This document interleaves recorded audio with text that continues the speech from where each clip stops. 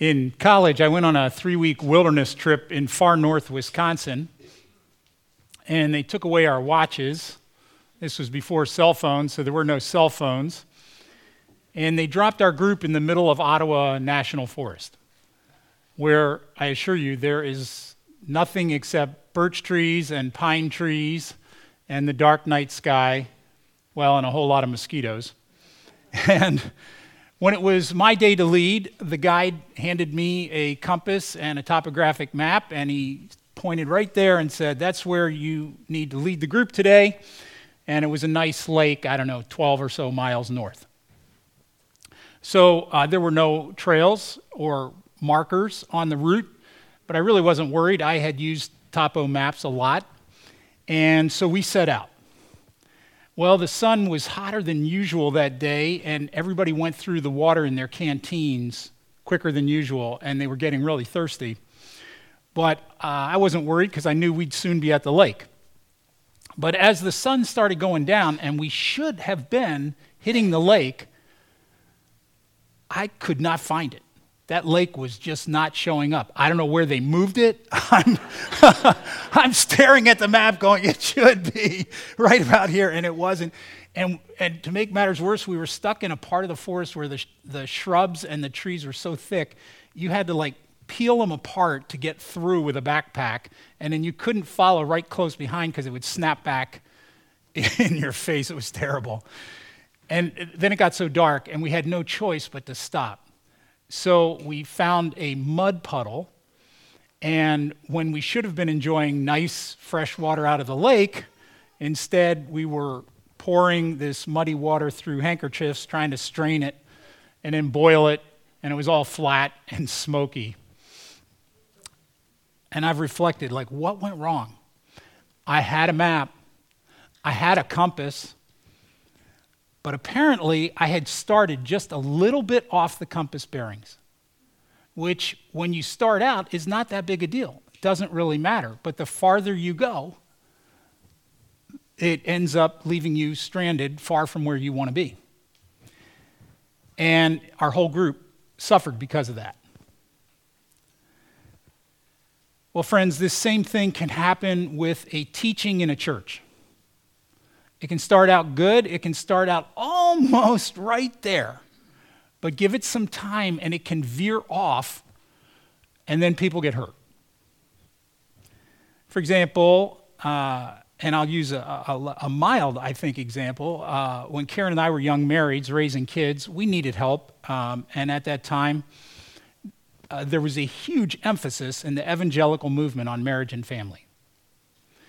And so many books were written and so many sermons preached, like 7 tips to a happy home, that kind of thing. And that helped families like ours, and it also drew seekers to church. But that movement, which started out helpful, began to wander off course.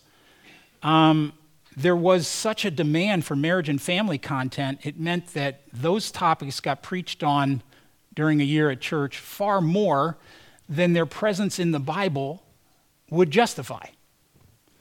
There's actually not a lot of content in the Bible on the happy nuclear family.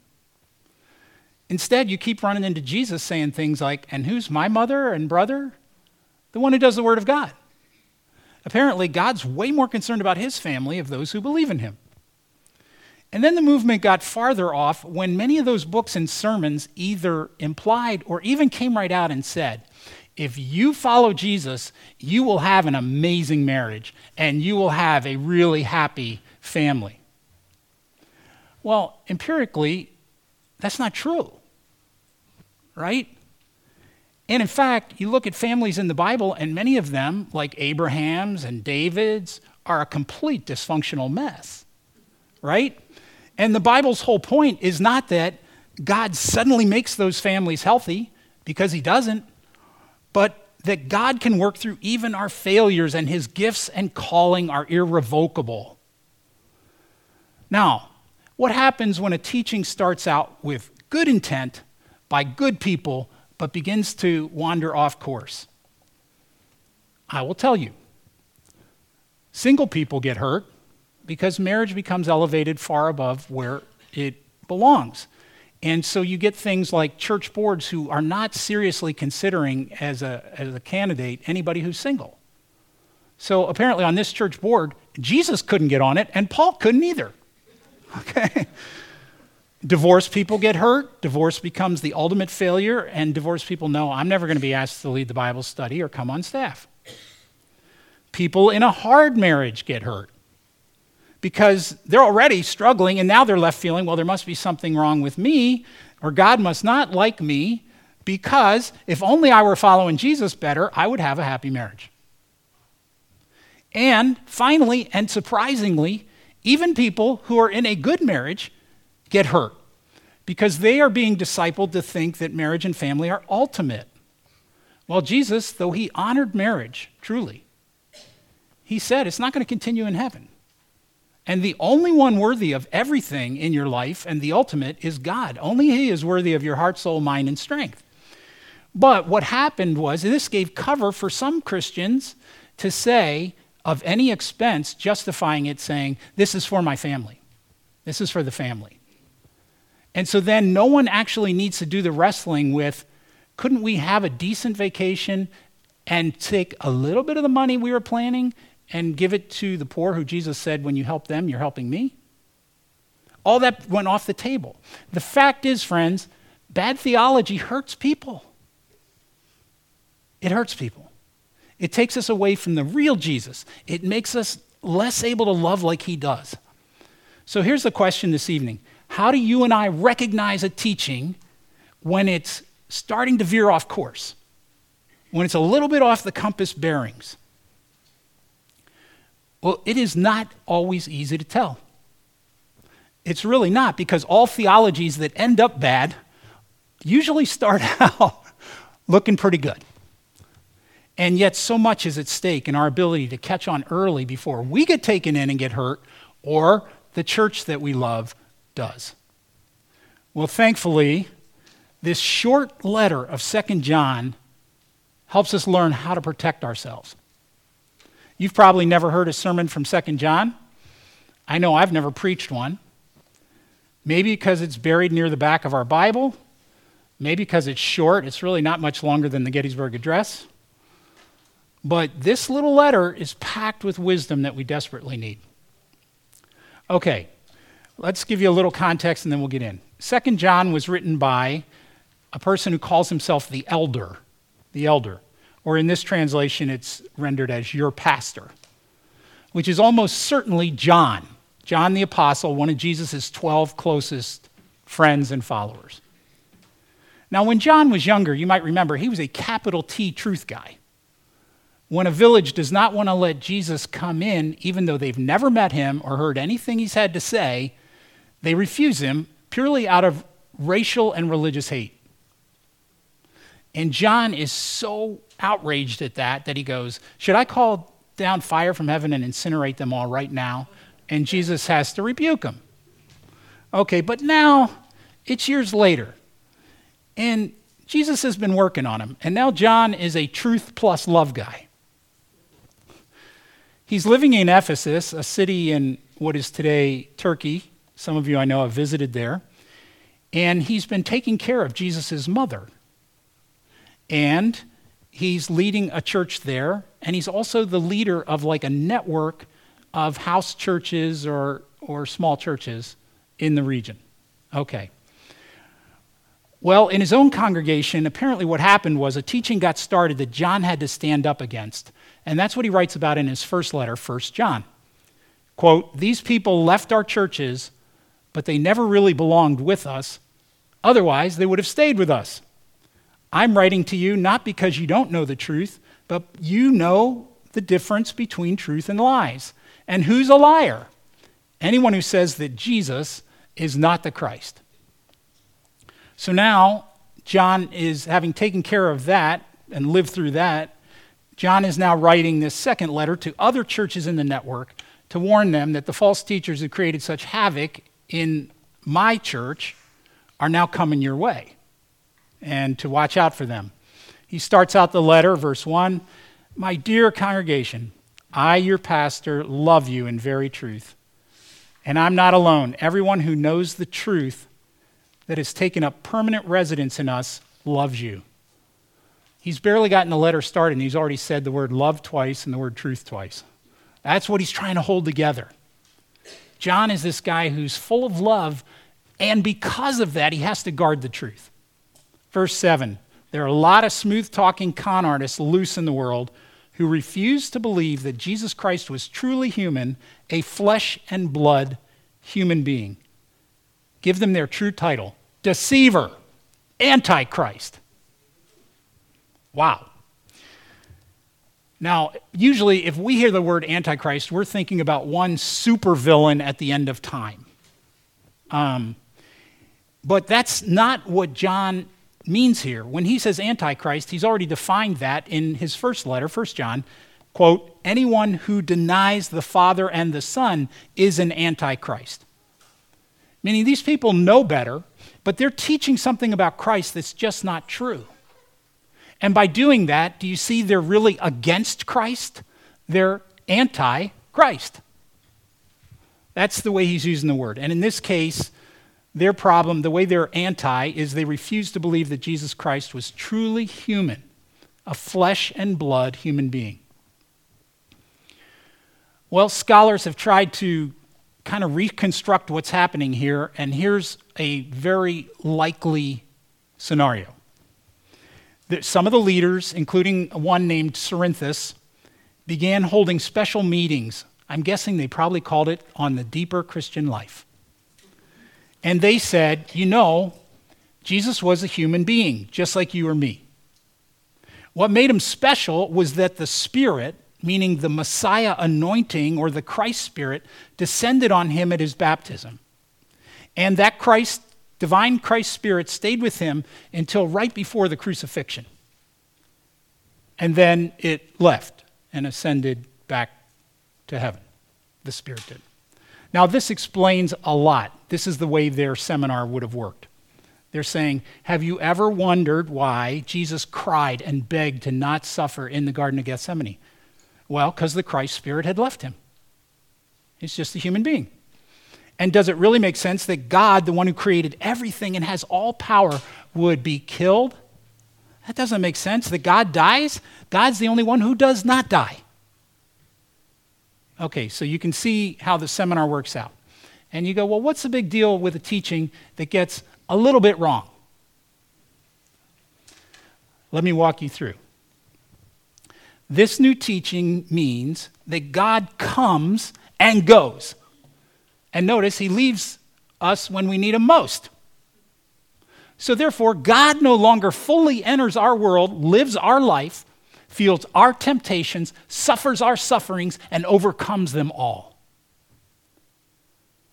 In the small church, getting this letter from John, saying, I, your pastor, love you in very truth, probably a significant number of them are slaves. And they've been receiving a lot of comfort and dignity from the fact that God entered their world. And now, hearing this teaching, if this teaching gets going, they're going to feel, I guess God doesn't much know or care about what I go through. Do you see how bad theology hurts people? But it's just getting started. After it wrecks the incarnation, it wrecks the crucifixion. If it wasn't God who died for us, what happened when Jesus dies? Just one more political prisoner executed. You probably used to feel so much freedom knowing your sins could be forgiven by God taking them on the cross, but no, that didn't happen. You're now left with your guilt and your shame. All right, and then after it's wrecked the incarnation and the crucifixion, then it wrecks the resurrection.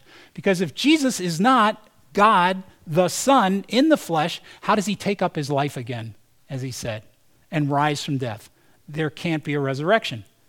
So maybe you had a lot of comfort knowing that when you die in Christ, you're going to live forever. Too bad for you.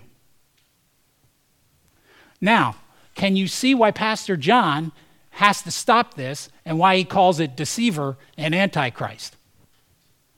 One day, John walked into the sports center in Ephesus, and he happened to see there Cerinthus. And he said to the people that he came with, he said, let's get out of here now. With that enemy of the truth in here, the roof's going to cave in. Now, John was not overreacting. Ultimately, the teachings that were starting up in this little circle of churches developed over time into the full flower of Gnosticism, which almost took over Christianity. And what John said then is just as true today. Be very careful around them. Anyone who gets so progressive in his thinking that he walks out on the teaching of Christ walks out on God. But whoever stays with the teaching stays faithful to both the Father and the Son. So how do we stay faithful? How do we stay faithful to the teaching, true teaching about God, and not veer off course? I wrestled with that this week, and here's what I'm going to try to set forth, if I may. Basing it on what Pastor John was fighting and what Gnosticism became in due course, I want to give you 3 warning lights. If you see these light up on your discernment dashboard, you should watch out. So here you go. First warning light, it changes Jesus. John says, who's a liar? Anyone who says that Jesus is not the Christ. Well, back then, that's how Jesus was getting changed. And actually, a snippet of that teaching is still present today in mainstream Islam, where it's taught that Jesus was never crucified. God rescued him and took him to heaven instead. Okay, but this sermon is about Christianity's issues. In the 1970s, this is another time when we saw Jesus get changed. If you were alive then, there was a wave of teaching called prosperity teaching. Okay. Which takes Jesus, who is the model for our faith, right, the exemplar and the author and finisher of our faith, and swaps that out for Abraham because Abraham owned vast herds and flocks. He was very wealthy. And it said, this movement did, and many teachers within it did, said or implied that God wants you to be financially well off. Too bad that when God comes in Jesus, he's so poor he has no place to call his home. When he dies, there's no estate to settle at the lawyers. The only thing he had on was his clothes, and those just got stolen from him. Now today, the prosperity movement has somewhat faded.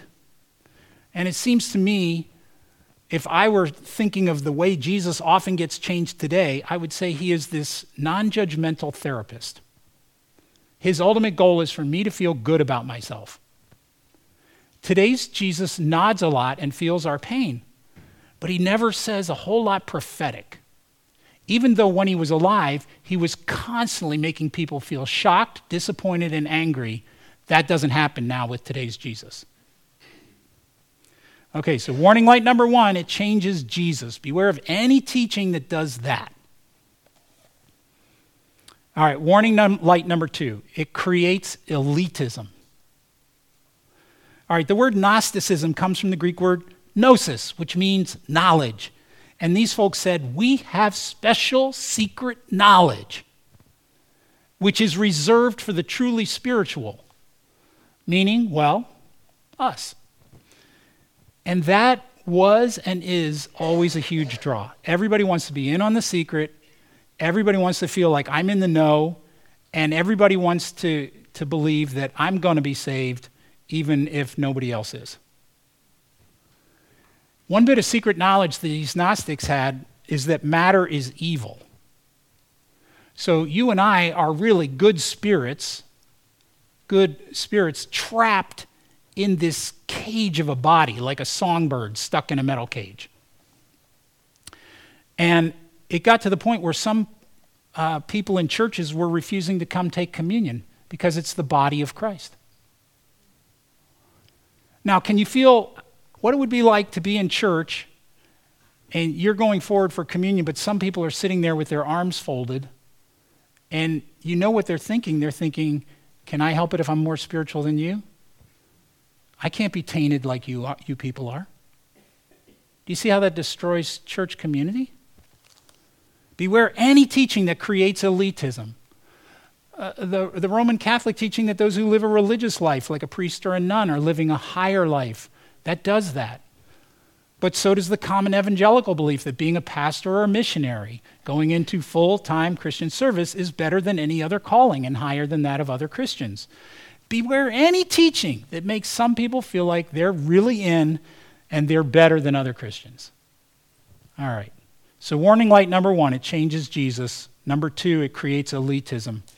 And the third warning light, it cuts off love. It makes it less likely that we will then treat others with dignity and honor.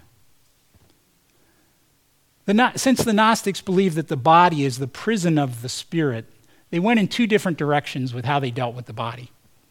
Many of them became super strict in trying to control the body, ascetics. And today we still see those Gnostic tendencies in some fundamentalist churches where you can't dance, you can't play cards, you can't wear updated clothes, and you definitely cannot feel something like a sexual desire. And Christians are left with the feeling that the body itself is bad and shameful when God created the body. Now, the other direction the Gnostics went was this. Since the spirit's good and that can't be destroyed, just let the body run and do whatever it wants to do. Well, you know where that led. Sleeping around like a drunk frat boy. And in our time, sadly, there are some churches that have so adopted the kind of cultural zeitgeist around sexuality, they have a hard time saying no to any sexual act between an adult and another adult. Do you see how these theologies cut off the sacrificial love of Jesus? Another example, this Gnostic diminishing of the body led many evangelicals in our nation's history to care a lot about freeing people's souls and not a lot about freeing their bodies, which is one reason why many conservative Christians believed and preached, leading up to the Civil War, that slavery was good and should be defended. Bad theology hurts people. I like what Sho Baraka, the Christian hip artist, says. He says, I've had many friends abandon their Christian faith because of dishonest or dangerous narratives. This matters. I don't believe we need a new Christianity. I think we need true Christianity. All right, so let's bring this home. As believers, friends, you and I have 2 dangers into which we could fall. The first one is to be so closed to any teaching that is not word for word what we already believe, that we become narrow and sectarian. We've seen that. We know what that looks like.